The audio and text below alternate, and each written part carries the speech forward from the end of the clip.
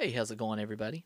Before I get started today, I just wanted to take a minute and let you know where you can find me on social media. I'm on Twitter and Instagram at LoganFitch12 or on Facebook at LoganFitch. For the podcast, you can follow me on Spotify. You can subscribe on Apple. While you're there, go ahead and give me a rate and review. I'm also available on Anchor, Pocket Cast, Google Podcasts, Radio Public, Overcast, and Breaker. My conversation this week is with Laura Allen. We talk about her background, why she decided to study what she studies, what drew her to that, and then just kind of talk about the importance of ageism and how we need to be more aware and how we tend to act in an ageist way. It really opened my eyes, and I really enjoyed this conversation. I really liked learning about this. I just hope you guys enjoy it and you can take something away from it as well. So, how are you? I'm good. Good. Okay, so Laura, tell us a little bit about yourself, me included. Okay. So I am from Kentucky. I grew up in Crittenden, Kentucky, Okay. which is in like southern Kenton County. So I'm technically a northern Kentucky girl. But I grew up on a small farm, just like 21 acres, with my parents and my brother. My brother is 7 years older than me. Okay. And yeah, so I grew up on a farm. It was not really, it was a working farm, but it was not like our source of income. Okay. So my parents had jobs. They both worked for the Extension Service, Okay. which is like the 4-H office Mm-hmm. in every county. Um, so they both do that. So I'm an extension kid. I Okay. know a lot about the University of Kentucky Extension Service. Spent a lot of nights at like their like evening programs, just like in the back doing my homework while they're like teaching and stuff. Okay. Um, So, what? So, did you have animals on the farm, or is it? yeah, we did. I did. We had like some random animals, Okay. so like just like sporadic, I guess. So I we had chickens for a while. Got to be like a big problem because we had snakes coming in every night Mm-hmm. and like eating the chickens. It was kind of yeah. The barn was really far from the house. Um, and then I did a few 4-H livestock projects. So I raised a lamb one year, and then you like I don't know if you know anything about 4-H livestock, but you do you know anything about it? Not 4-H. My grandpa has a farm, and so like Okay. I've kind of been raised on a farm, not on a farm type Hmm. deal. So I Yeah. know like a little bit. I feel like I know enough to get by, but not like 4-H. We've never had any. We've never had lamb. We've had, I guess the closest thing would be a goat. We never had sheep or anything like that. Okay. Yeah. Well, yeah. So I had with a 4-H livestock project, it's like youth kids who do it, and you like raise this one livestock animal, and you have like weight check-ins periodically. It's like kind of like through the spring, and then in the summer at the county fair, they have like a show. So you like go and show your animal, and then you like get placed in a class, like if you won first place or second place. I don't think I ever placed because I was just I was so bad. And I was like a really timid kid, so I just like hated being out in front of everyone, and like hmm there's just this like wild animal that you have to like corral with you and stuff. So and sheep are really, really stupid. I don't know if you knew that, but Okay. they're like No. some of the dumbest animals on a farm. Like yeah, like when you go to shear a sheep, okay, so like we had to do that a couple times, and we bought this like stand that's like a couple feet off the ground. It's just a metal stand, has like four legs and like a pole at one end that like they put their muzzle in, Uh huh. and then it like you wrap a chain like around the back of their head to like keep them there while Mm. you shear them, and they're just at your height. But you cannot leave a lamb alone on one of those things, because if they fall off, like if they like accidentally like place a leg off and they fall off, they'll just let themselves hang. Yeah. Like they won't try to fight for themselves. Like they won't fight to get back up on the platform. They'll just die. So you That's can't leave them crazy. alone because otherwise they'll just like Die. kill themselves. So sheep are really stupid. And mine was like really attached. My friend, he also raised his sheep at our farm and showed it. And they were really attached, but they were in different weight classes. So they were like freaking out in the ring. Anyway, so I did that. I did a sheep or raised a sheep. And then I also did a pig one year. Okay. Which pigs are smarter. Mhm. I think pigs are more fun because Yeah. they're just like way dirtier and because when I did the sheep, I was like 11 or 12. Okay. And so after the show, there's an auction, and so like local businesses will come and then they'll buy the hog or the lamb and to like support the youth of the county.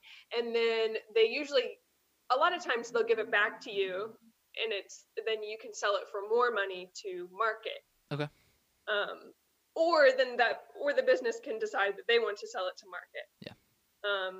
And so for a lamb, at the time I would get around like 600 would Wow. be like and so I sold my lamb, and then they gave it back to me. And so my parents were like, all right, like we're going to sell them to the market. So you get a little bit more money. And then like the market, like the trailer is there, and they just like ship them Take them off. off. Yep. And I was like a mess. It's like cute lamb, and I like named it, and now like it's gonna go die and be eaten, like And I knew that my parents were like, "You knew this the whole time. Like we've had these discussions." And I'm like, "I know, but it's so cute." So a pig was a little bit easier to let go of than a lamb. Yeah. But anyway, I did not expect to get into 4-H livestock. Hey, whatever you want to talk about, I love it. Like, but I actually had a question about that. Did you get to choose which animal, or was there like this year you have to raise a lamb, this year you have to raise a pig? How'd that work? You get to choose. Okay. So the three, I mean, at the time I did it, I think it's the same. My dad still does. He's the agriculture agent, so he still works with that every year. But you can either do a pig, a sheep, like a lamb, or a steer. Okay. And those are a steer is like the big money maker. That's what I was gonna say. That's where the big bucks come in. Yeah, exactly. But it's a lot more work, and you got to be a little bit bigger to handle a steer, and I'm like way too small. So yeah. Yeah. Okay. So those were the farm animals. Sorry, go ahead. No, continue. And then I also had a horse. Okay. So I did eventually get a horse when I was about the time I finished my livestock project years. Then I got a horse. I started taking horse lessons, and then first started the horse lessons, got a horse, and then actually the reason I got into horses or interested in them. So when I was in the 5th grade, I went to Australia on a trip. And I don't know if you've ever heard of people-to-people student ambassadors. No, I haven't. But it's this program started by President Eisenhower, and it's like the kids who got like the gifted and talented letters in school, they also would like usually get invited to like these trips, and you could like go on this trip, and it's like kind of academic, but you like get to see other culture, and it's supposed to like promote like, I don't know, engagement with other cultures and peace, world peace kind of thing. Yeah, okay. And so I got invited, and most people, their parents are just like, no way, you're not doing this. Like, but my parents were like, you are doing this. And I didn't want to go. I was like, no way, I have to go without you guys, like with 30 other kids to another country for 2 weeks. Like, I don't know anything about Australia. So my parents were like, no, you're going. So I went for 2 weeks there, and it was really fun. It was my first time out of the country. I mean, 5th grade is like really young. Yeah, especially by yourself. Yeah, I know. My parents are crazy. And took pictures of like the dumbest stuff, Like I like look back on the picture, I'm like, what was I like? we like went to the opal museum, and I like zoomed in on like every opal and was like, this is amazing, you know, took a picture of like everything. So yeah, but anyway, but at one point we went to a farm like in the outback Okay. of Australia, and we saw wild horses, and then we got to ride horses on the farm, and I was like, I'm in love, like I want a horse so bad. So I came home to Kentucky from Australia and wanted a horse. My parents were like, that's what it took. It took for you to go to Australia, even though we live in Kentucky, to want to get a horse. So so that's how I got into it. And then I took lessons for like a year and a half, and then got a horse. Mhm. His name was Boomerang. He Perfect. actually I recently love died it. like a couple years ago. Oh, I'm sorry. Thanks. Yeah. We were the same age, so I got him when I was like 13. And we boarded him for a while because our barn just wasn't ready for a horse. Mhm. And then we brought him home. But we had him there for a few months, and then it was like really we had a couple barn cats, but like he didn't have any companions. Yeah. You know, and Yeah. and horses are really need companions. Mhm. So we ended up boarding him again for a while. And I did 4-H shows. Like I rode Western Pleasure and did shows, but I hated it. Okay. Again, it was the same kind of thing, like being in front of people and stuff. Yeah. Now, is that just like when you say Western pleasure, what does that mean? So Western Pleasure was like the main type of class that you would show in. Okay. Is you just like everybody goes into a ring, and there's an arena, Mhm. and then you just ride around the arena, and there's a judge that's standing in the middle, and they'll say like, walk your horse, and everybody just walks. Okay. And then they're like, trot your horse, and then everybody starts like trotting, and then lope your horse, which is like the sort of like gallop. Mhm. But they're looking for really specific things. Like Western Pleasure, you need to be very like slow, Okay. like very slow and like very collected. And so my horse always wanted to be first. Mhm. So like when we're coming up on a horse, we're like maybe going a little bit faster than him. It's like really doesn't look good to the judges if you have to pass another horse. Yeah. Because you want to be slow. Mhm. But if you're behind the judge, because the judge usually faces just one way, then you can do it. Okay. Like, you know. Okay. Anyway, but my horse always wanted to be first, and so I'm like, Boomerang, like slow down, you know, like stop. And he's like, oh, we gotta get around this horse, you know. I'm like, we're not supposed to do that. So he was a really fun horse, though. He was a paint breed, so he was like brown with white splotches. Okay. And he was he was a great horse, like pretty chill. Got really fat really easily. We had to like watch his weight a lot. Wow. But by the end of high school, I was like, okay, I'm not going to do this forever. So I decided to donate him to a therapeutic riding program. Okay. For children with disabilities. And because he's pretty like chill Mhm. horse, very safe. And he was always like the colorful horse that all the kids wanted to ride. He wasn't just like boring all brown, Yep. you know. So that was like it felt like a good, you know, I don't know, thing to do with. Yeah. It felt like the right thing to do at the time. And then he lived a nice, happy life there with them until he died a couple years ago. Wow. So, yeah. So my horse days were short. Okay. But that's really interesting. That was really cool. Okay, so then after the horses, after your time in horseback riding or horse training, well, was it horseback riding? Did you like ride? I mean, like. Yeah, horseback riding. Yeah. Okay, because that's what I kind of pictured, and then you were talking about like taking him to shows and stuff, and I was like, well, maybe she didn't ride. Maybe she just like worked with them and. Yeah, there were some classes like that too, but Okay. it was mostly riding. Okay. Yeah. Okay. So then after that, you know, what's next? Well, let's see. So I was in high school at the time, and I was really into church at the time as well. So I grew up at a Southern Baptist church. Okay. And I was like really, really into youth group. Mhm. So I did a lot of stuff with youth group, like from middle through high school. And kind of, worked my way up to be like one of the older students in Mm-hmm. youth group and stuff. And like went to all the lock-ins, did all the like had swim Bible study every week in the summer, and we would go to Kings Island and like do like I don't know dodgeball and Yep.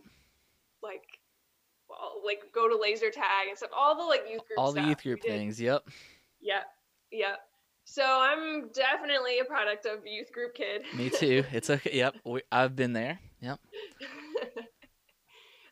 Purity culture, the whole 9 yards. Yep. So then when I graduated from high school, I went to Western Kentucky University. Okay. So I went there, got my bachelor's there, and was really involved in Crew. Okay. There as well, which is a Christian organization on campus. Mm-hmm. I'm sure. I know at Morehead they had it as Yeah. well. Yeah.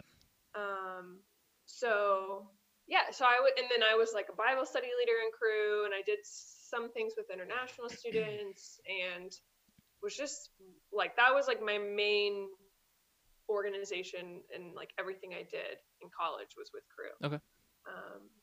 Yeah, and it was also, I mean, Crew was just like youth group for college kids. Yeah. So it was like, all the same kind of stuff, but you're older and. Yeah, that's I was a part of the BCM at Morehead.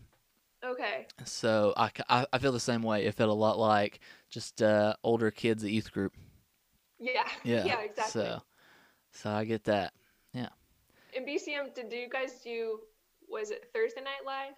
We did Tuesday Night Live, but like Tuesday, okay. I know other schools they do kind of the same thing, but on a different night typically. Like I think UK is like Friday Night Live or something like that. So I feel like we all kind of do the same thing, but I mean I may be wrong, but just a little bit different. Yeah. Yeah, it's so funny because it sounds like Alex, he talks about like Steve was the president of the BCM for a while, Steven. And I think like when I meet Steven and then I'm like, yeah, he seems like a BCM president. Yep. And actually there was someone who was like really like the Steven of our campus was our BCM president. Oh wow. Very similar. So yeah, it's such a like strong subculture, like Christian organizations on campus and like how they're different and who's in which one and what that says about them. Yeah, for sure. Yeah. Yeah. Yeah. So, but I loved Western. I think it's like the best school in Kentucky, but of course I'm biased. Oh yeah, you have to be. The campus is beautiful. There's like so much to do, like on campus. Not really in Bowling Green. There's not much to do, but it's just like it's such a college town. Nashville's not that far away, so I love my time there. And so I got my bachelor's in healthcare administration. Okay. And with a minor in gerontology. Okay. And so gerontology is more of what I study now, which is study of aging and older people. Okay. So are you ready to get into the topic of today's discussion, which is something that is fairly not new, but I just don't know a lot about it. Like I told you, I know the very basic definition of it, I guess you can say. But I was really when Alex called me and mentioned this to me, I was like, yes, 100%. Like I would love to like learn about this, and more people need to know about this, including myself. So I was really excited. But cool. Yeah, so take it away. Okay, nice. Well, yeah. So thanks for having me on, and I agree. More people need to hear about ageism. And that's so. What I study is gerontology, like I said, which is the study of aging. So just like our aging process as we get older. Sorry, we need to. I feel like before we get into this, we need to talk about where you're studying at because I was way off. Oh yeah. Yeah. Okay. So. No, that's fine. So sorry, I got ahead of myself. So after Western, what was next? So after Western, I was home for the summer, and I had applied for a Fulbright grant to the Netherlands. Okay. So Fulbright, you might have heard of it, but it's a 1-year funding grant to do research abroad. Okay. And so a lot of people will use the money to get their will do their master's degree at the same time with a university in another country. And you have to apply to the specific country that you want. Okay. So I wanted to go to the Netherlands because I had been to a few conferences in college and had met some colleagues from the Netherlands, and like my professor really pushed me and kind of set it up for me there. And so I was like, all right, let's just move to the Netherlands and see what happens. So I moved there, and in August of that year. And I had been there before with my mom the year before on like a trip to do a little bit of research for my senior thesis. Okay. So I knew like kind of what I was getting into. And I lived with international students, which was really fun because I was not getting my master's. It was really just a year of like research experience. So I had my own research project, and which was about risk and autonomy of nursing home residents. Okay. And so I interviewed 15 nursing home administrators there. So my main focus, because gerontology is a pretty big field, so my main focus is in long-term care or nursing home care. Okay. And so I designed a research project and conducted these 15 interviews. It's like very qualitative research. I wasn't like doing statistics or anything like that. And it was awesome. Like, it was so much fun. I just got to like, for the whole year, I would just like, you know, find someone who I was going to interview who lived in another city in the country. I just like hop on a train. Google Maps like did everything for me. You don't have to like figure anything out really, like, which is really nice.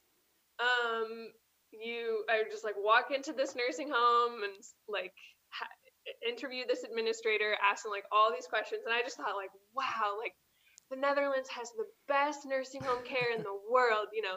And I mean, they really do have some of the best in the world. Okay. But it was just like such higher quality care than what I had seen in the US.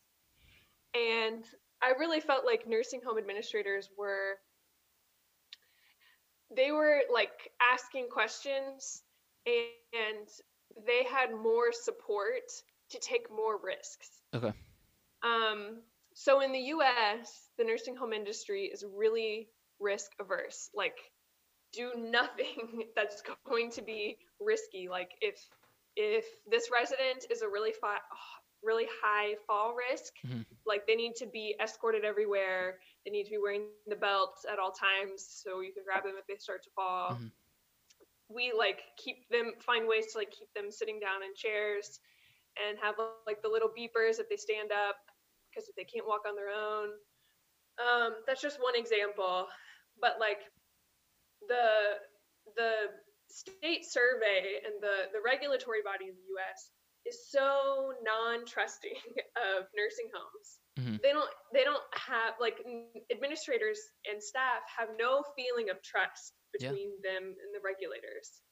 And they don't feel like free to be able to explain a situation if like something happens, and like, you know, they just don't feel free to like have a discussion with regulators.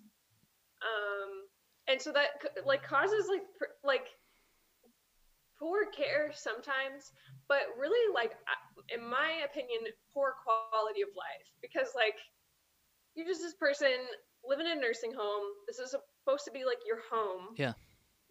And there's all these restrictions on you because the staff is afraid of getting in trouble. And to me, that's like pretty backwards. Yeah. Like, I think like this is supposed to be your home. Like, you should be able to walk around freely, even if that might mean that you're gonna fall. Like, Okay. Yeah. even if you have dementia, because well, this is what I learned in the Netherlands was like, they would say, even our residents with dementia who are pretty frail and like could fall, and like if they fall, it's like could be pretty bad. Like usually a fall sort of sets off a chain of events. Like you break your hip and then you have to get surgery, and then like you don't really bounce back from that sometimes Mm-hmm. if you are more frail. Yeah. So this is why people, like it could like end in death basically, like if the chain of events follows Mm-hmm. like it normally does. And so administrators are saying, even if a person has dementia and they're really high fall risk, we think that their quality of life is way better if they can walk around the place freely, Mm-hmm. can look out the window, can go outside if they want, like, and not have somebody who has to follow them all the time, because we don't have enough staff to do that. Yeah. And so what they'll do is they'll get the family on board with it and have a discussion with the family when a resident moves in, especially if the person has dementia. Still, like if the person doesn't have like late stage dementia, then they should be discussing it with the person themselves. Yeah. And say, hey, these are the risks, but we think that this would be better for your mom because she's gonna have a happier life, and maybe this like ends her life a few months sooner, but this would be, she's gonna enjoy it more, things like that. Okay. So these were the kinds of like questions and like concepts I was thinking about, and it was just like fascinating to me. And I was thinking, wow, like if we just had like an inch of trust in the U.S. long-term care system, like it would really take us far, I think. So that was mainly what I studied in the Netherlands. And then, like I said, so I worked with a research group there, and I was just doing my own research project. Mm-hmm. But I had people who were more senior than me who were like advising me, and it was great. I'm still working with a couple people from there now, which was really fun. So, and then I lived with international students. Okay. So that was a really fun part too, because like I had worked with international students with crew a little bit in college, but now I was an international student. And most of these students were Europeans. There was like a girl from Mexico and like a few from like other places. There was some people from South Korea, but mostly they were Europeans. Okay. And so I kind of found my little group, and we would like cook dinner together every night for each other. And also in the Netherlands, everyone bikes everywhere. Okay. Everyone rides their bikes. So you have to get a bike as soon as you move to the Netherlands. That's like the first thing on the list. And so we just like, and I didn't say this either. I was living in a city called Zwolle, which is a smaller city, about an hour away or an hour and a half away from Amsterdam. Okay. So it was a pretty small city. Like there wasn't a lot of people when they study abroad in the Netherlands, they want to go to like Amsterdam or Utrecht or some of the bigger cities. But I was this like small town. Yep. And there were about 100 of us international students at the university. And it was just so much fun. I loved it.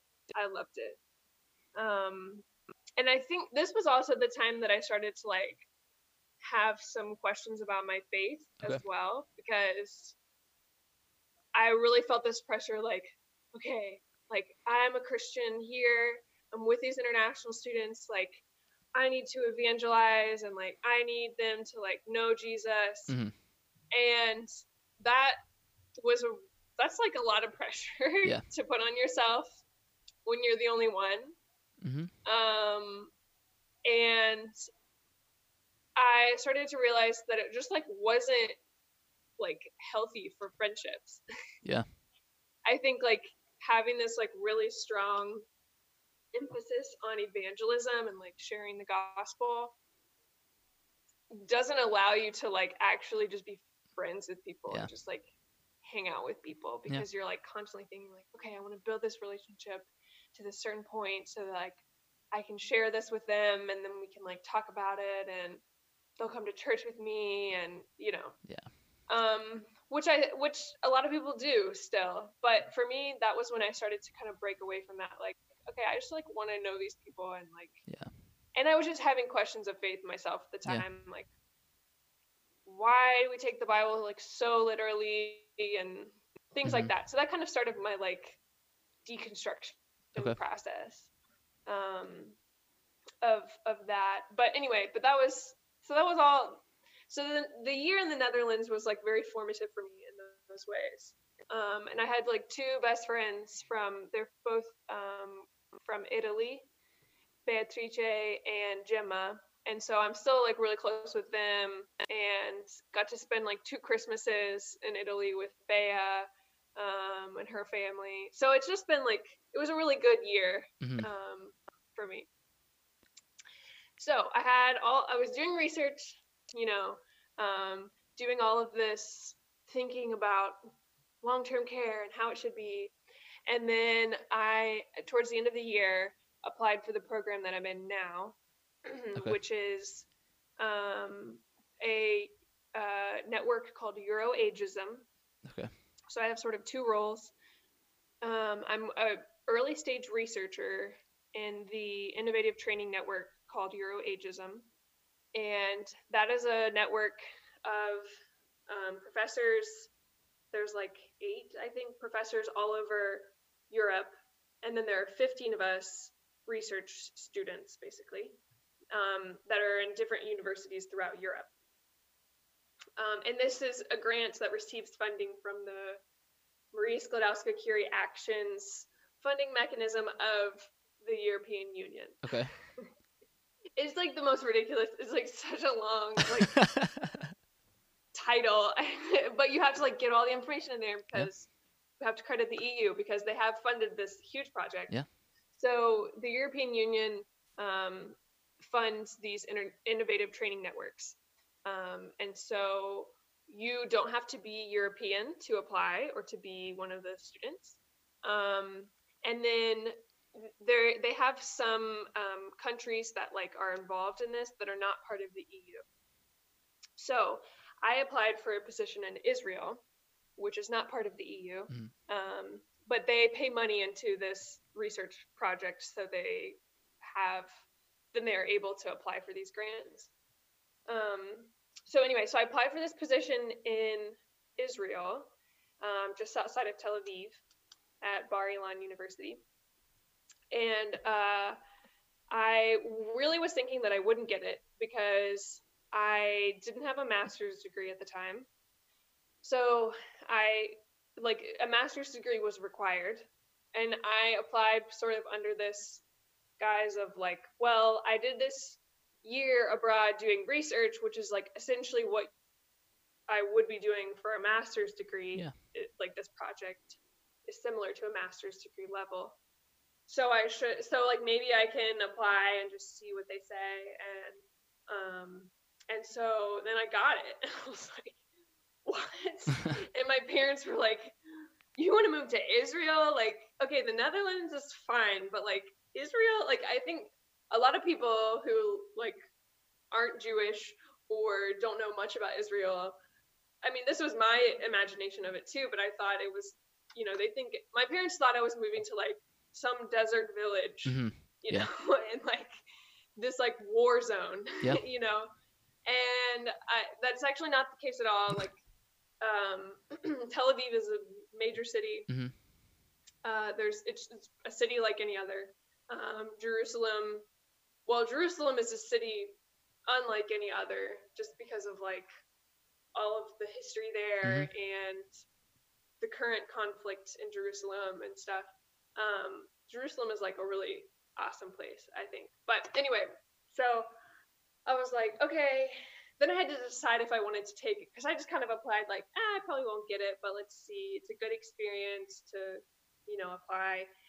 And I was like, okay, I'm going to like do a PhD, which I'm really perhaps not prepared to do.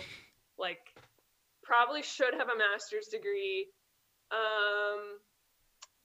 and it's about ageism, which is this topic that I really care about, Mhm. which we'll get into. But I'm gonna do a PhD, and then also in Israel, like in a place is gonna be more difficult to live than where I am now. And I had a couple other options, like backup options of doing a master's degree at a couple of universities in the U.S. and Virginia and Georgia. And I was like, okay, that would be like easier for sure, but I'm gonna choose like the really hard, like the doubly hard thing. Like, let's take a leap academically and like geographically, Yeah. you know. So I was like, all right, let's just do it. And because I think also I look back on it now and I think like I'm really glad that I did it. Like I took the leap.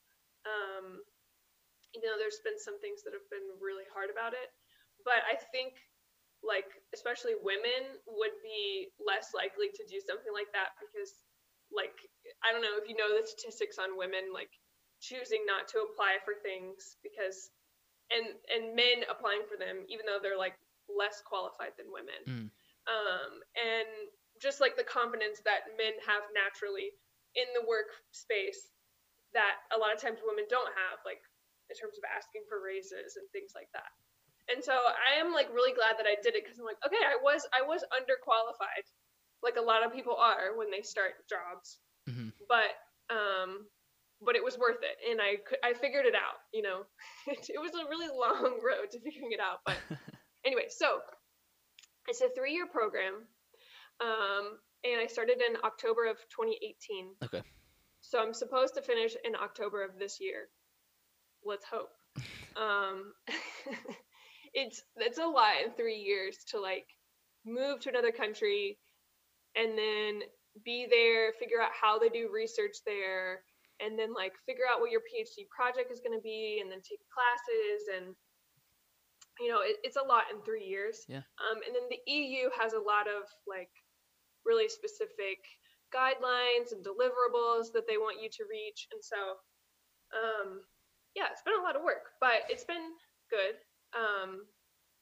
And so I moved there, and so I said there are 15 researchers all over Europe, but 4 of the 15 of us were in Israel. Okay. So I had 3 others with me. Thank goodness, Yeah. because we would not have survived this on our own. And so those 3, and they're also women, they're like amazing. Betty is from China. Okay. And she had a baby halfway through, so she's like went home to China to like have her baby, continue her PhD. She's like the Wonder Woman of the group. And then Hannah is from Austria. She's from Vienna, and we had so much fun in Tel Aviv, just like bopping around, going to clubs, and like just like I don't know, being part of the Tel Aviv culture. Yeah.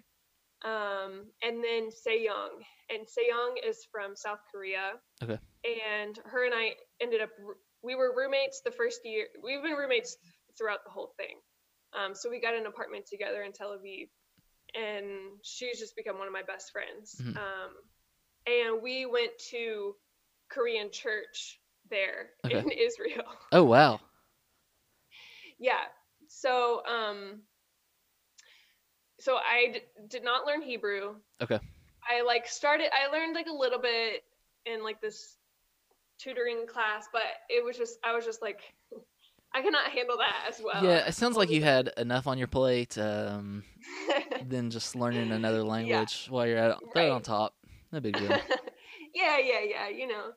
Well, also like Hebrew, I'm like, okay, I'm only going to be able to use this language in Israel or like maybe some parts of like Orthodox pockets of New York. Like there's just really no reason to know like Hebrew in my opinion, like especially because I'm coming from Kentucky. I knew one Jewish family before I moved to Israel. Okay. You know, like I don't really know much about the culture at all. Like, and I think even in Eastern Kentucky, there's like probably even fewer like. Nope. There's probably no Jewish community there, right? No. Or not that I know of.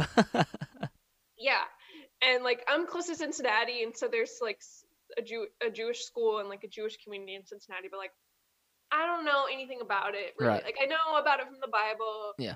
Like I don't know about current day Jewish culture. Mm-hmm. So this was another like really big learning curve as well. But really fun because Israelis are just they're like pretty intense people. Like people say I forget, there's the name of this fruit in Israel that's grown, but it's like really spiky on the outside. Okay. But then if you like cut into it, then it's like really sweet on the inside. And so everyone says like Israelis are like that. Like they're really spiky on the outside. Like once you get to know them, they're just like really solid people and they're great, friends. Yeah. And I would say that that's true. Yeah, they're definitely spiky on the outside. Like they're just much more direct and blunt, and like the culture can be pretty harsh, like for an American especially, mm-hmm. where like Americans love to like hint around at things, mm-hmm. and like we're really passive, yes. and like passive aggressive, and very polite. Mm-hmm. Whereas Israelis are like, there's just no need for that. Like I'm not going to help you with this at the bank. And you're like, no, you're going to help me with this. Like, you have to like really push. And so that was one good like characteristic I think I picked up in Israel was learning how to like push for myself and like tell people like, no, you're going to like demand things because you really have to. Yeah. Like in Spain, there's this saying like, don't take the first no. Okay. And I would say that it's the same thing in Israel. Like if somebody says no, like especially just all the bureaucratic like paperwork, like at the university or the bank. I mean, everybody talks about the bank. Like all foreigners who live in Israel talk about the bank system because it's insane. Like you get there and like they give like you're gonna open an account. And they give you this big stack of papers to sign, and it's all in Hebrew. Of course, they don't have an English translation. So you're just signing stuff. You have no idea what you're signing, but you're like, whatever. And then they're like, okay, so we're going to give you this bank card, but you can only use it in Israel. Like, it doesn't even have, like, the full, like, 16 digits, like a regular credit card. It's, like, really only can be used in Israel. It has, like, 9 digits on it, I think. And they're like, okay, you're going to use this.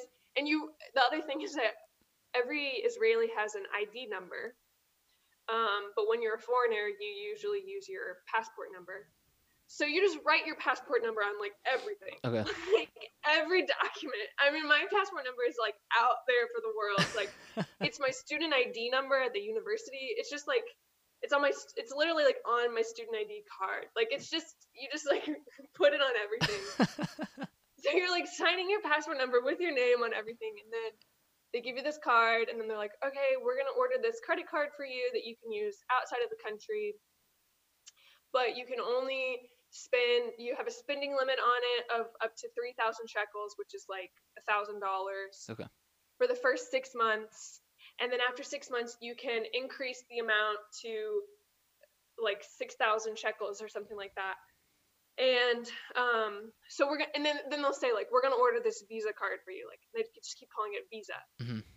And then when like for 2 of my friends, they did it first. When the card came in the mail, it was like Diners Club, which is like it's like a credit card company like Visa or MasterCard. Okay. But it's harder to use in foreign countries. And so they were like, you told us we were getting a Visa. And they're like, yeah, you got a Visa. And they're like, no, this is Diners Club.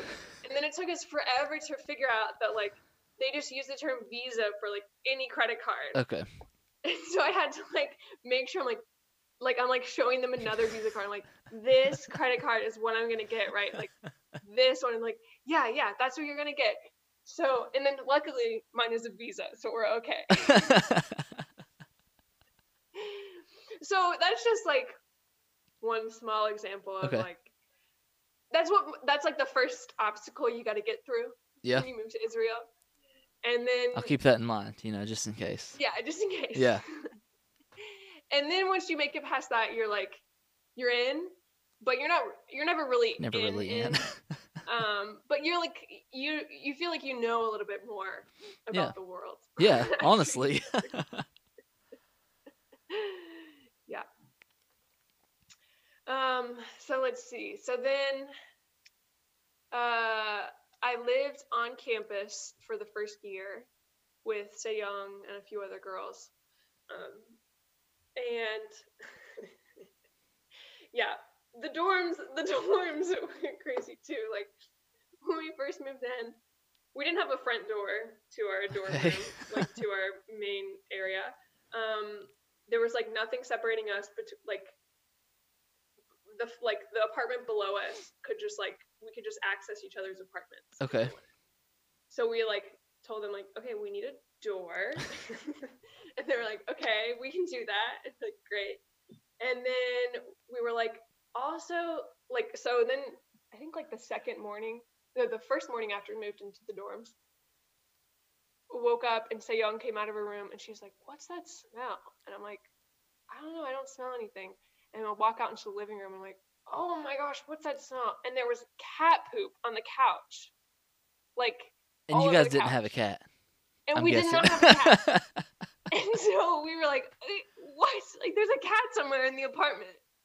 And so we were like searching everywhere. We can't find this cat. We're like, maybe it's hiding down in the apartment below us. Like, we know that they don't have a cat. Yeah. Also, this is like in the Middle East, it's like really common for cats. Like, cats just wander everywhere. Like, there are tons of stray cats everywhere. Okay. So we're like, okay, this is some like cat that came in off the street. So we're searching everywhere, can't find it.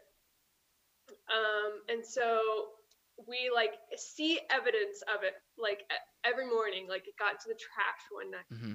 And then like it pooped somewhere else, and we're like, how do we get this dang cat out of here? So we're like emailing the housing department, like, there's a cat, can you have it removed? And they were like, no, sorry, we can't do that. And we were like, what? Like, what are we supposed to do?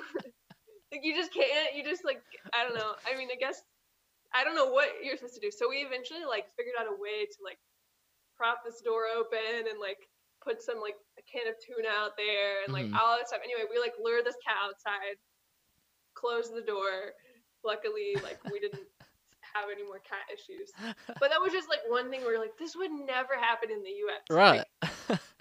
Like, what? And the fact that they were like, it's just not a big deal to them. Yeah, that happens, Yeah, exactly. You can figure it out. Yeah. Oh, another cat.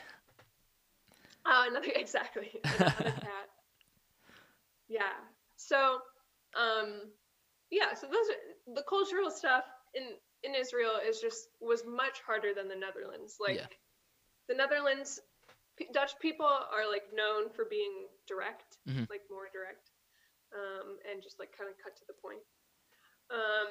But in Israel, they're way more direct. And so this was something I had to just kind of get over. Like, you just, like, people are going to be rude to you. In your eyes, it's like them being rude to you, and you just got to like deal with it. Like, don't be so sensitive. Yeah. And just like let it hit you and fall off you and like whatever. Don't like take it in and internalize it, because it'll really like ruin you. I wouldn't survive over there.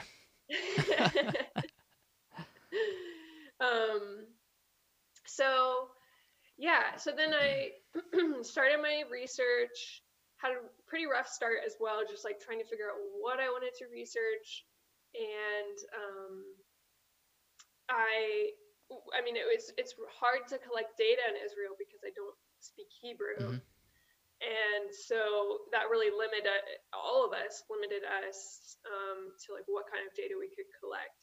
So it took me like 2 years, or like at least a year and a half to like really figure out what I wanted to do.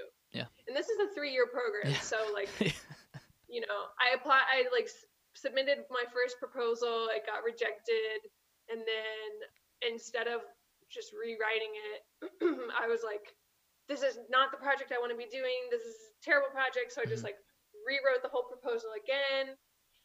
And then like, that was by that point, it was the fall of 2019. And so Sejong and I had moved off campus to an apartment in Tel Aviv. And it was a rough start moving in because my mom came over from the US to help us move because we had all this stuff and we didn't have a car and we needed to like rent a car, and it was just a lot. So anyway, driving in Israel is also really fun. Crazy. Like they're like, there are rules, but there are no rules. It's not like a third world country, but for some reason, okay, so real quick, I traveled to Peru a few summers ago, and for some reason, when you mentioned driving and how there's no rules, but I imagine that it's exactly like that, because like people were cutting each other off, no big deal, and I was in this minivan and I was just holding on for dear life, and the guy was just, you know, it was just natural to him. So yeah, exactly. No, he knows what he's doing. Yep. Totally. I think like I've been in Guatemala and I think it's similar. Okay. In Israel, they're at least like there's a little more infrastructure. There's like, you know, a lot of major highways. There's stoplights. Like people generally like follow those rules, but there's a lot of just like people just cut each other off and like. I told this to Alex, and I didn't like think about what it really meant until he was like, "That's kind of crazy that they have that." But like every car in Israel is required to have these sensors on the front and like on the sides of the car that like beep if you get too close to another car. Okay. And so like every rental car has them. Most taxi drivers, like they all have them. And so like that's just because like people cut each other off so much, and like there's so many close calls and there are like so many wrecks that they have to like, you have to have this installed in your car to like wow beep at you if you get too close to someone. So yeah, the fact that they need that, you know. I know. Yeah, so anyway, so let's see. So then I was with Sejong. Then Sejong got pretty sick, actually, and so she had to go home to South Korea for like 3 months. And we were living together, just the two of us. And so then I had no roommate, and Hannah was gone for like the first month, and then she came back. So I had like a friend, but like I didn't have that many friends in. Like most of my community was at the Korean church, which I didn't get into yet, but to a Korean church together, and they had English translation for the like Sunday sermons. Okay. And then they would always have a meal after church, and like they were just like my little Korean community in Israel. It was just like, yeah, it's so random. But amazing. Like the Koreans, like they were like became my family, you know. And I ate so much good food, like really good Korean food. So anyway, so then Sejong got sick, and then I was alone, and I'm like trying to figure out my project for like the third time now, and it just got like really heavy. Like I was just like really like lonely. Like not just alone, but like really lonely, and like I was like calling my best friend every day, and we would talk on the phone for like 2 hours every day. And like I don't know, I like lost a lot of weight during that time, which was really unhealthy. It was just dealing with like some like depression and a lot of anxiety. And so it got to the point where I was like, I feel like I have no direction with this project. Like I felt like my supervisor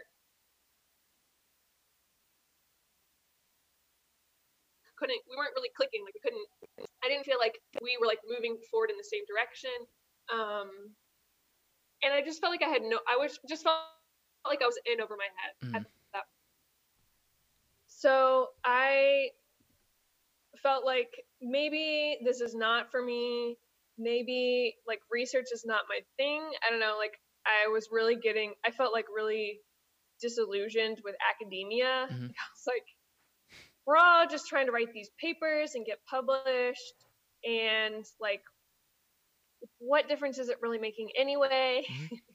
Like you really have to like make a name for yourself in academia, and I don't know, it was just like a lot, and I really felt like I want to be working with older people, not just like studying Yeah. them. Yeah. And I just really had little direction in what to research. Okay. And so finally, like, I told my supervisor, like, I'm really thinking about quitting. I feel like really overwhelmed. I feel like I have no direction. I need to go home and like think about this, basically. And like, I need some like support from my friends and family at home, because it was just like months of like being alone and just like, yeah, just Yeah. like having a lot of like some pretty intense like depression and anxiety. Yeah, I'm So, sure. um, yeah, so I went home, and then I yeah, it was good to be home. Also, like, you have some like reverse culture shock coming back, Yeah. when you're like, oh gosh, like, who am I? And like, I'm no longer that girl who grew up on Bagby Road riding horses. Like, I don't know. You have to like think like, how do I integrate like these two people that I am Yeah. now, kind of, or something. Um, yeah. So I was home for about a month around Christmas time. But like was so anxious that I didn't even feel safe driving. Like, I was like, what if I like have like a breakdown while I'm driving, or like I was supposed to go like pick up my nieces, and I like freaked out and like called my sister-in-law and was like, I can't, like, I don't want to drive them.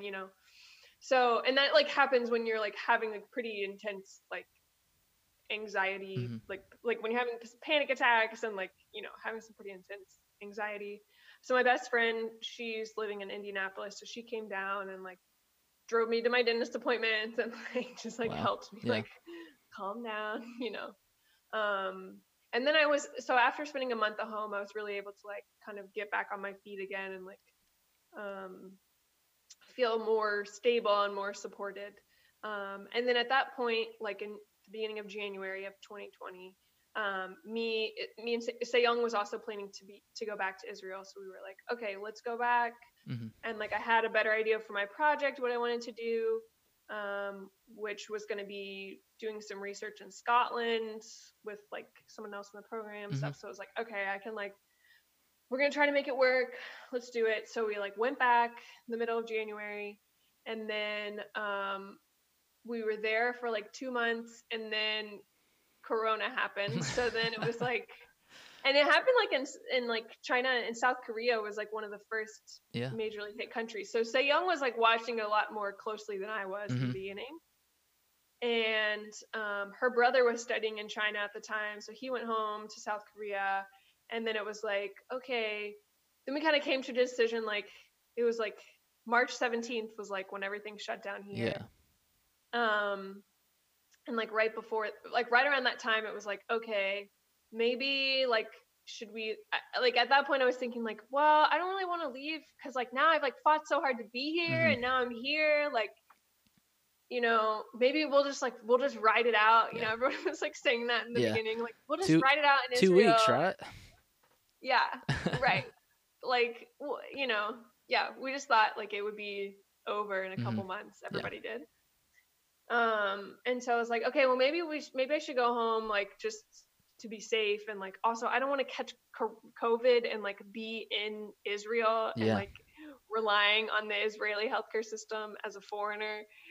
No, thank you. So, yeah, so I was like, okay, I think it'll be better to be in the US. So I came home, quarantined in my parents' basement for 2 weeks, and then was able to continue my studies. And actually, I mean, COVID was like terrible, has been awful in a lot of ways. But I think it was good. Like, I've been able to like really do my research and like really do my work from here way better. Like, I'm like way more productive.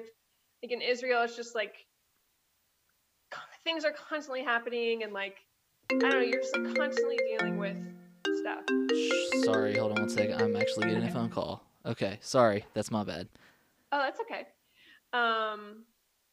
Yeah, so I think like being home in the US like allowed me to like especially because you don't have to, like, I don't have to think about getting in my car and driving to the grocery store. Yeah. You know, but like when you're living in Tel Aviv and you don't have a car, you have to like think like, okay, so I'm gonna like take these bags with me, or like this like rolling cart thing, and I'm gonna go to like this grocery store and then this other grocery store because that's the one that sells pork, and then I'm gonna like walk back and it's like a half a mile to do it, or like I'm gonna take the bus to go, like, because I need a new jacket, so I need to like take this bus somewhere, and you just have to like, relying on public transportation is like a totally different lifestyle.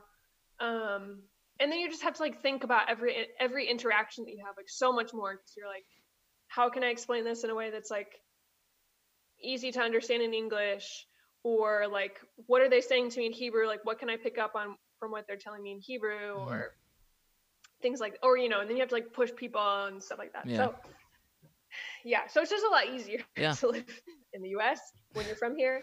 And so that has really allowed me to like do my research much more. Yeah, I'm sure. Yeah. So, yeah. And then also like, I like lived in Indianapolis for the summer with my friend and like her roommates, just to like get out of my parents' house because I was kind of going crazy there. And then that's how I met Alex as well. I met Alex just this summer. Okay. And so we met because one of my best friends, Stacy, her brother is friends with Alex. Okay. And Stacy met Alex. Stacy's married, which her and Zach like met Alex, and like, we think like you and Alex would be really like good together. So they like set us up, which was like kind of cool because I've never like had that happen before. And we met, and then we just like hit it off right away and like fell in love. And so that's like the best thing that came out of 2020 was Alex, for sure.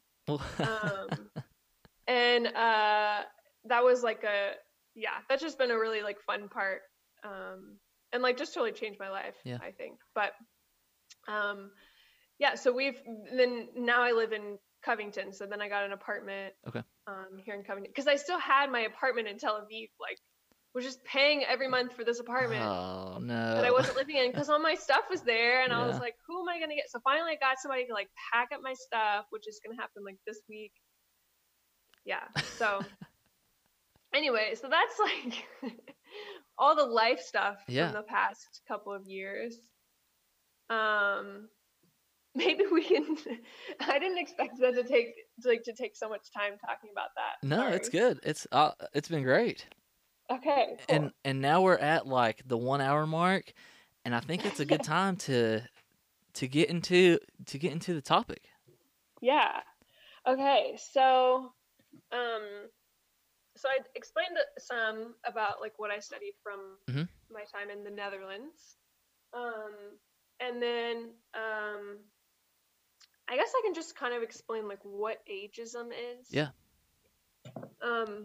So there's aging, like the study of gerontology, which is just the process of growing older. And then there's ageism, which is like the negative construction or like the negative beliefs that we have about older people and about like aging in general. Okay. And so ageism is a similar ism to like racism or sexism, and that it's like discrimination. Yeah.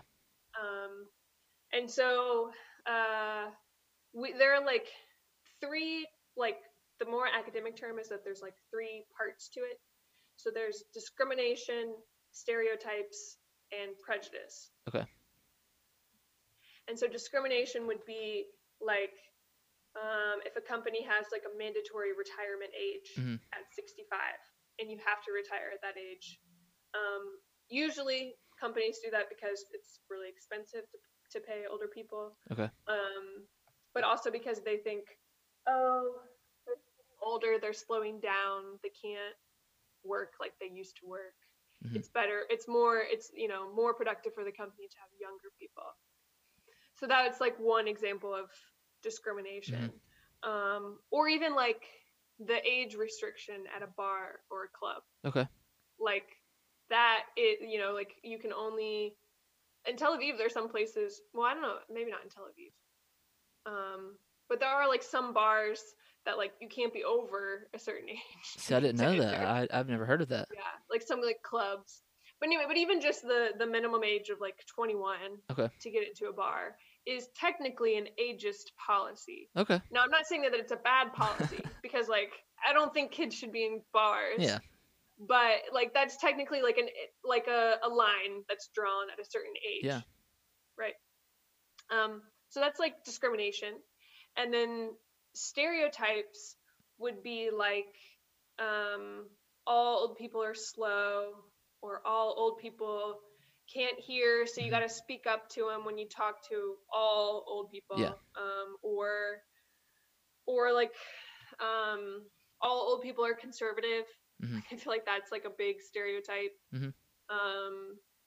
And so it's just like any like major like just like all-encompassing stereotype that's just not true for like every old person. Yeah. And then prejudice is more about like feeling, and it's a little more internal. And so it's kind of like I would say like a good example would be like the anger that a lot of millennials feel towards boomers. Mm-hmm. Or like we feel very like indignant towards boomers, and we're like, you set up a bad economy for us, and you always vote for like old white men, and you like don't care about like the issues that millennials care about, and like okay boomers, like a really ageist phrase. Yeah. And so like that like sort of anger, or like just like ageism that we have towards boomers could be an example of prejudice. And also like that older people can be ageist towards younger people. Yeah. Saying like, you're partying and making COVID worse. Like all the younger people are like making COVID spread faster, and they're not paying attention to the rules. Which is just not necessarily true. Like we would all say like, no, I'm social distancing, and like I'm staying at home for you, and like so just that like intergenerational tension or conflict is like one big part of ageism.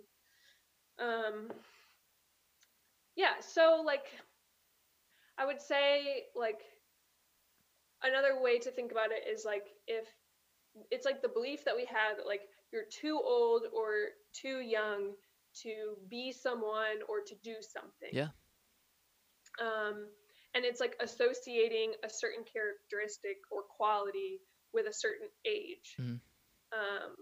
And so that's why we say like it can go towards older or younger people. But really most of the research focuses on older people, ageism towards older people, because it's just I think it's the first place we have to start. And it just has more like negative impacts, and it's more widespread. Where anyway, that's just like the state of the research in the field right now. And I think we will evolve more towards studying like ageism towards younger people. Yeah. So yeah. Go ahead. Yeah, you mentioned some of the examples, and it's just like everyday things, like everyday comments that people make that you never would really think is an issue. But yeah, that's really interesting. Yeah, I'm so ageist. Yeah. Like even like towards my own grandmother, like I know like in the last years of her life, like I was so ageist towards her. And it's just something that's so ingrained in us, like so much more than like I'm not saying so much more, but it's quite invisible. Yeah. Yeah. Like racism recently has become like even more like amplified as an issue with the Black Lives Matter movement, and like there's not an equivalent for like ageism. Right. Yeah. I don't think that there needs to be necessarily, because like racism is like I don't know. I don't think it's actually really good to like compare the two isms, because it's like they're both bad. Yeah. Like we don't need either of them. We don't need any of them. Like really shouldn't be so biased towards people. Right. No, like because of any characteristic. But yeah, so that's like the basic part of it. Yeah. I have a question for you. I want to know, how old do you think Dr. Fauci is? Or do you know how old Dr. Fauci is? Isn't he in his late 70s? Yes. Okay. He's actually 80. He's 80? Okay. He just turned 80 on Christmas Eve. Okay, yeah. Wow. Which is kind of surprising. I mean, to me, like, even to me, who I like study ageism, I'm like, we shouldn't put certain characteristics towards certain age groups. Like, Yeah. that was surprising to me because I'm like, wow, he's, or through COVID, he was 79. Yeah. And he like runs 3.5 miles every day. Wow. And he like handles this like national task force, like a pandemic for like the whole country. And he's like, obviously he has a whole team behind him, but like still his accumulated experience allowed him to like handle the situation with like calmness, and like I don't know, just like he has like more perspective, more clarity on the situation. Like he has less pressure to like prove himself, like because he's like, okay, we just like got to get through this. And so that's an instance where I think like Dr. Fauci's age is like really a benefit, like a really major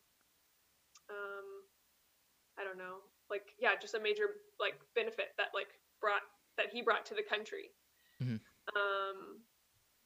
But that's not true of every old person, because then we can like, I don't know where you stand politically, but then like Trump is 77, I think, and like clearly does not handle things with like calmness and clarity and perspective. Yeah. So like, again, like, there are some pros to being like older.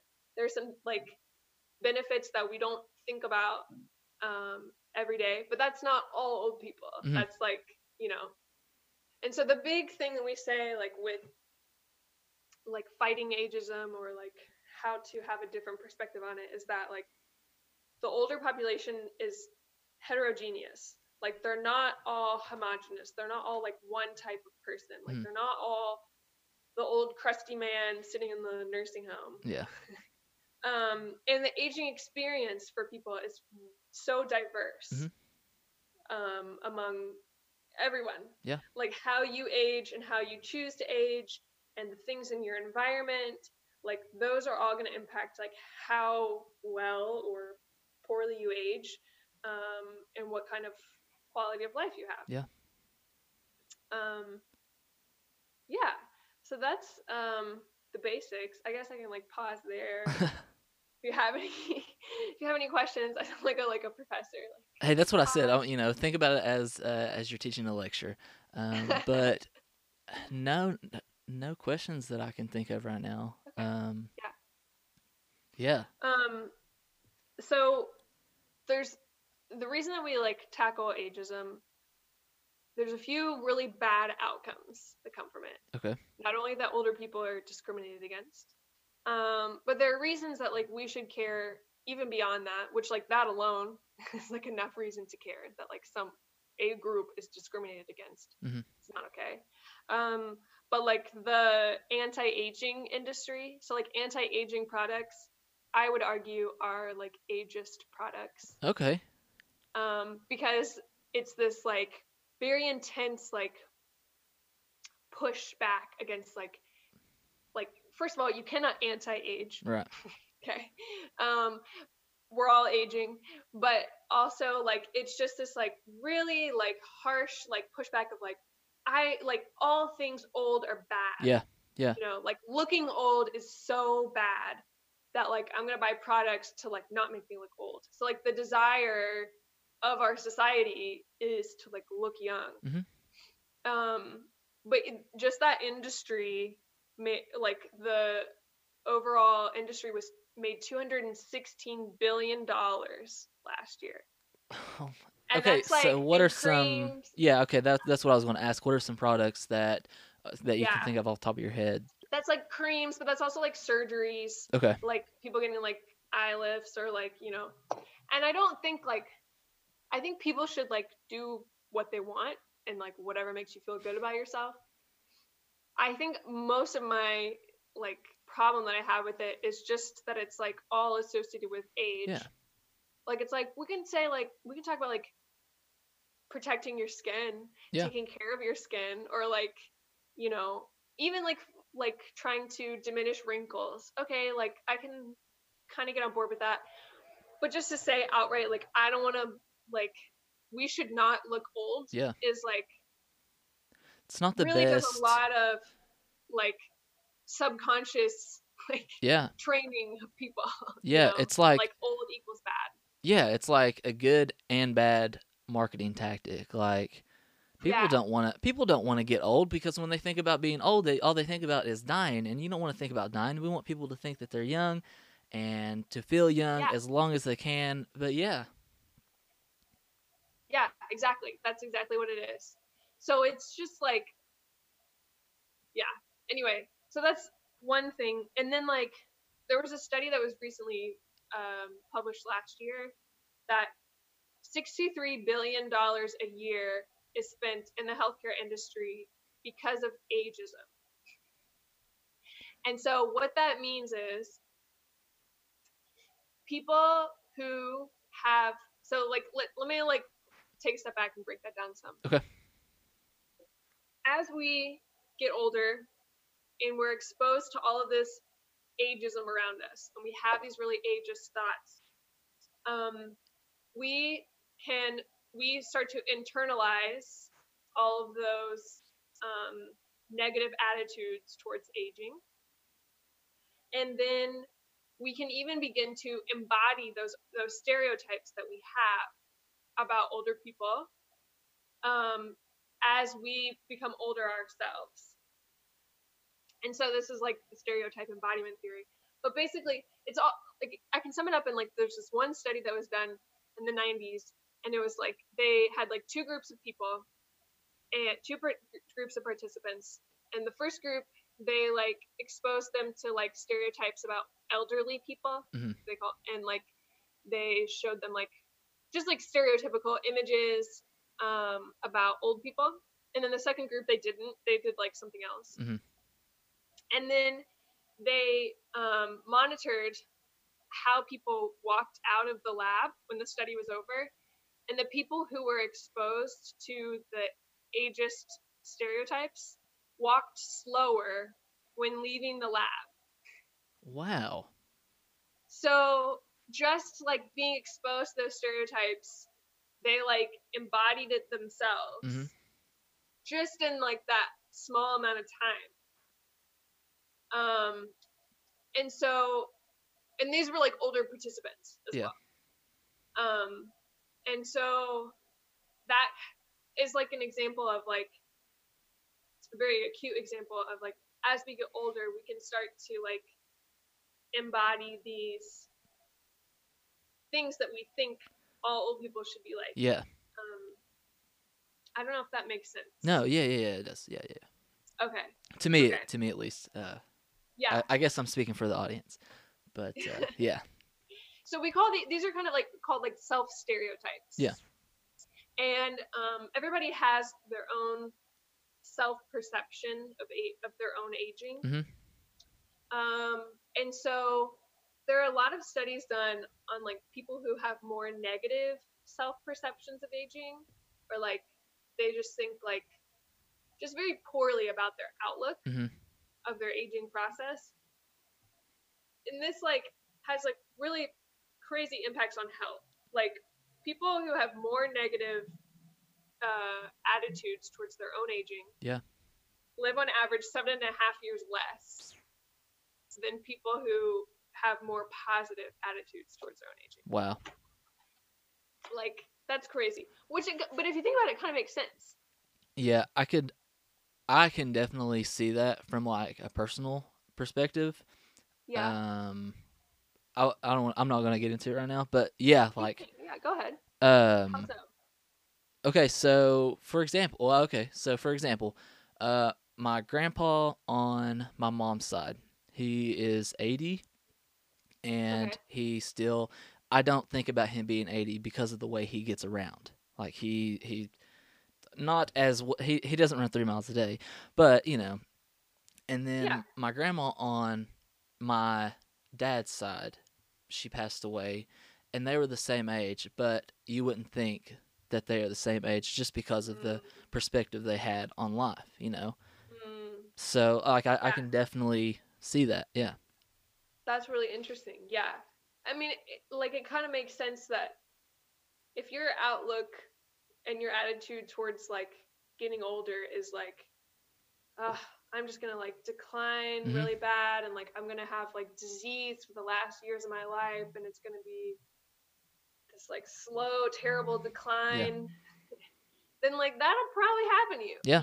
Like it's sort of the like new age like manifestation stuff where you're like Yeah. manifesting that for yourself. Yeah. But that is kind of like what happens.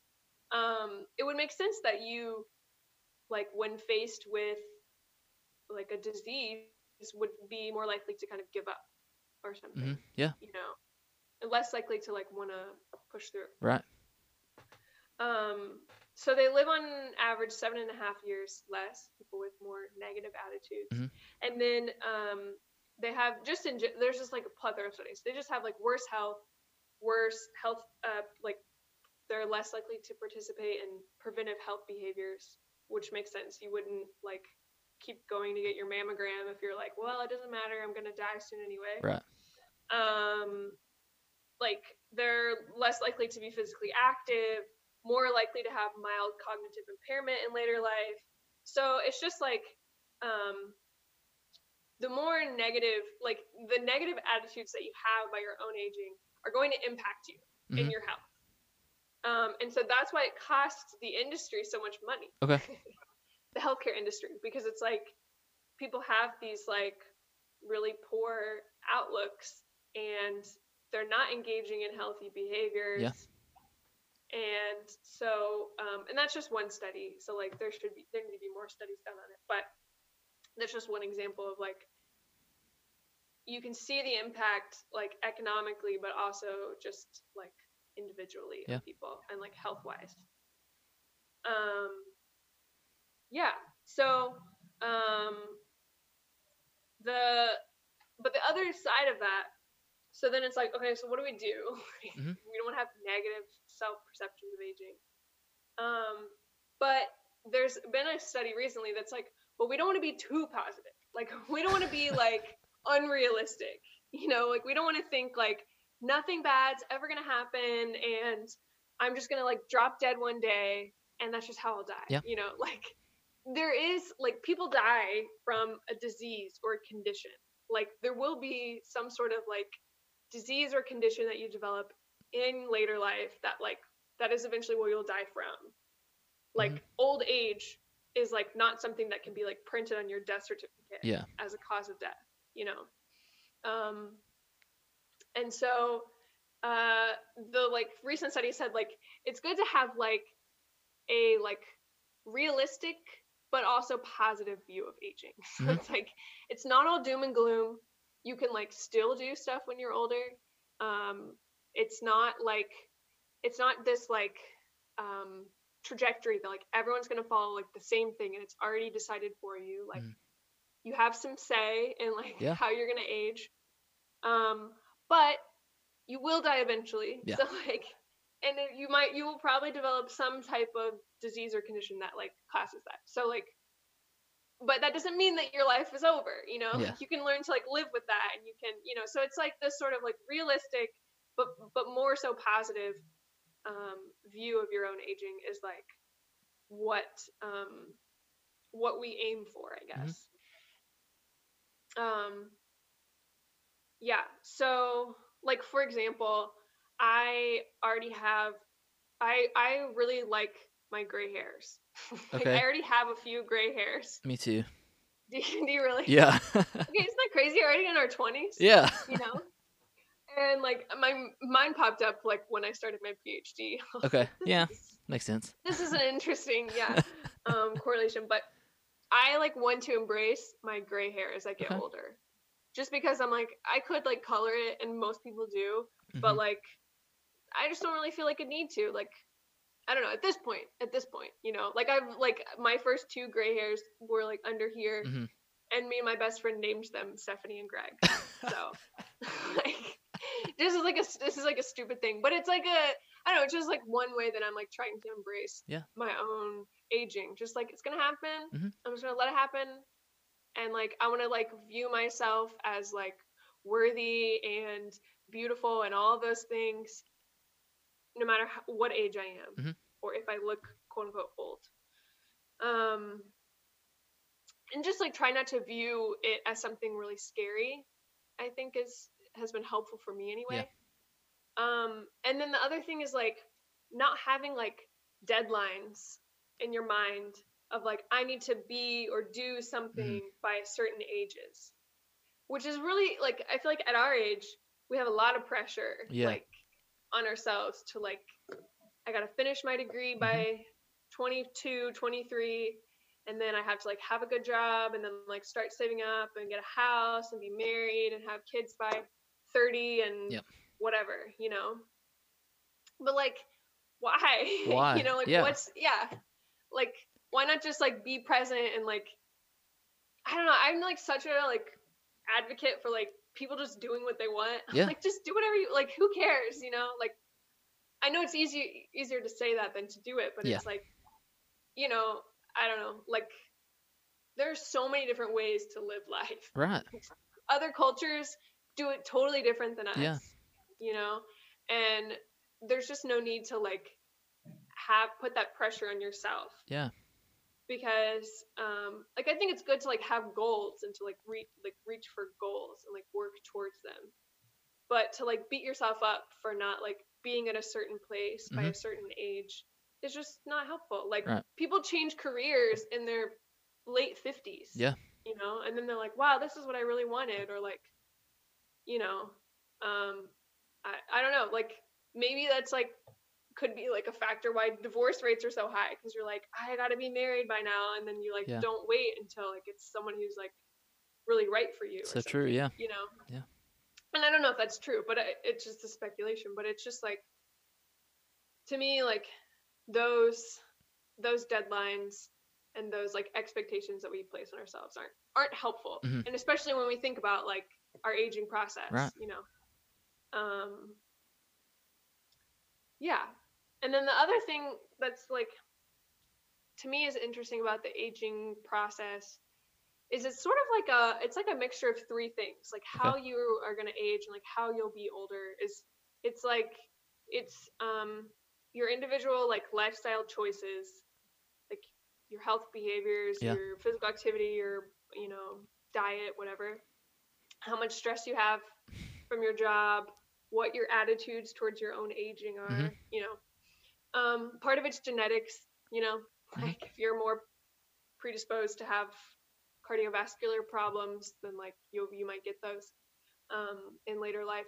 And then part of it is like I would say probably one of the biggest parts of it is your environment. And so like what is your background? What is your education? How were you raised? Like what income did your parents have? How much income do you have? Like was there any generational wealth? Like what type of like privileges did you have or not have? Mm-hmm. People who experience poverty or homelessness are going to age differently than people who don't. Oh know? yeah. Yeah. And so this in the field we call it like cumulative advantage theory Okay. or cumulative disadvantage theory. And it's kind of, I mean, it's being discussed a lot with racism this year, Mm-hmm. in that like where you start is like you likely will not like go much higher than that. Like the whole like pulling yourself up by your bootstraps type thing. Like Mm-hmm. if your parents didn't go to college, they don't know anything about college, maybe they're not going to be able to help you fill out a college application Mm-hmm. or look for scholarship money. Yeah. And then you like maybe go to college, you go to one that's like not so great, or like you go to some like private school that's not actually accredited in your area or Mm-hmm. something like that. And then you're like $50,000 in debt, or like 30,000, let's say. And then that's how you start like Yeah. your career is like with that much debt and like you know, and so that's like could be one example. Whereas someone else who like whose parents are like professors has a totally different start where they're like they don't have to pay for any college, let's say, and then they go on to get their master's and their doctorate, and they Yeah. become, you know, or their MD, and they become a surgeon or something like that. Yeah. Like that is like you. There is a trajectory that part of your trajectory is decided by like what's going on around you. And I think that that's really important. Like there's a quote like, "You're only as disabled as your environment allows you to be." Yeah. Which like all of the like American Disability Act, where they like require like ramps to entrances for people in wheelchairs, and like that whole thing that happened in the 60s and 70s. Yeah. That was like one step towards like having a more inclusive society, like more inclusive design. But your environment is either going to enable you or disable you to like be able to do certain things. Yeah. So yeah, so that's like our circumstances determine a lot. And I think that that is like, so it's good to have like, that's like those three parts like help in the trying to have a realistic view of your aging. Yeah. But trying to also stay a little more positive, like trying to do stuff now that's going to like help you later in life. Trying to just like have more positive attitudes. Yeah. So my own research like focuses like is on ageism and long-term care in nursing homes. And so I published my first article in October. Okay. That's exciting.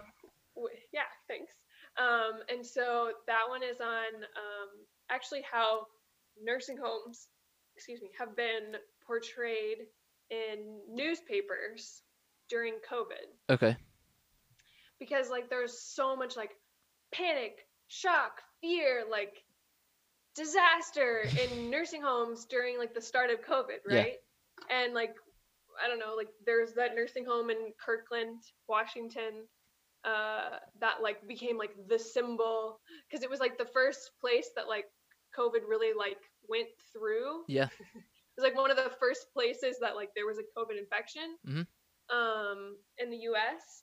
And so that became like sort of the pillar example of like, this is what's going to happen to your nursing home, is you're going to be like, they're all like underprepared and like understaffed and under-equipped, and the virus is just gonna go to the nursing home and kill everyone. Right. Like, that's like, yeah. And that did happen in a lot of places. Like we were really underprepared in the beginning, you know.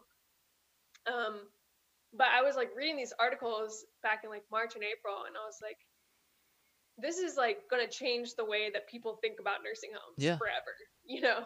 Like so I did a study on that, and like the languages and the stories that we tell have a major impact on society's perception of older people and what nursing homes are like. So the biggest finding from that was that like there's all these newspaper stories, and on like, you know, like a specific nursing home like in Virginia, or like a specific nursing home in Seattle or whatever, and there's like all these interviews that the reporter does, but really nobody is hearing from the residents themselves. Yeah. Like nobody's like asking residents like, what's going on? What's your experience been like? Are you isolated inside? Like, you know, is it like, do you feel safe there? Do you not feel safe? Like, and it's so easy to miss. Like like you read the article and you're like, wow, like that's what's going on. These poor residents, like they're having these terrible experiences. And maybe that's true, but like, why aren't we asking the residents themselves? Yeah. Like that older person can like speak for themselves. Yeah. And so then what we hear is the family member's story. And the family member is like really panicked and worried because they're like, nobody's calling us. None of the staff are calling us. Like, we don't know what's really going on. Like something must really be going on behind those doors. Like we're not allowed to visit. Like, you know, what's happening? Yeah. And it's like, potentially you should be worried, but like staff are really busy, Yeah. like really busy in the beginning, especially. They don't have time to call you. But like the main thing is that like we hear that story, that like fear and panic, Mhm. and that substitutes like the resident story, you know. Yeah. So that was like, in my mind, is something that like it's a way that nursing home residents are like further marginalized from society. Yeah. Like we put old people in nursing homes, and we like shut the doors, and we're like, we don't want to like see old sick people, so we're Right. just gonna like put them over here, and like some people will visit them, but like we don't really need to hear from them. They're like probably have dementia, and they're probably crazy anyway. Yeah. Just like as a collective society, Yeah. like that's kind of like the feeling towards older people. And so that's something that I would like to do in my research, is like point that out and say like, hey, what if we just like ask these people how they're doing? Yeah. Why don't we What if we just talk check to the on them? residents and we treated them like people who like can, like, we can trust what they're saying, Yeah. and like their experiences are valid, you Yeah. know. So that's kind of the route that my research is taking Okay. now. That's really cool. And we'll see. Well, I hope I graduate in October. That's so But I'm exciting. still in Kentucky for the foreseeable future, at Yeah. least until I get a vaccine, and then I might go back to Israel and like get my stuff. Okay. But Yeah. Well, yeah, that is so cool. Thank you for doing this. This is really interesting. yeah, I have a brand new perspective on the topic, and I've been able to like think of things and relate it to my own, like I mentioned earlier, been able to relate it to my own experiences or a relative experience. yeah, But what if we did a follow up? After October, yeah. That we'll would be fun. we'll do it. I love that. But thank you for doing this. This has been Yeah, great. sure. Thank you so much for having me. It's been like a lot of fun. I love talking about it, obviously, so I can I go for a long time. So well I thank you so much for having me and listening.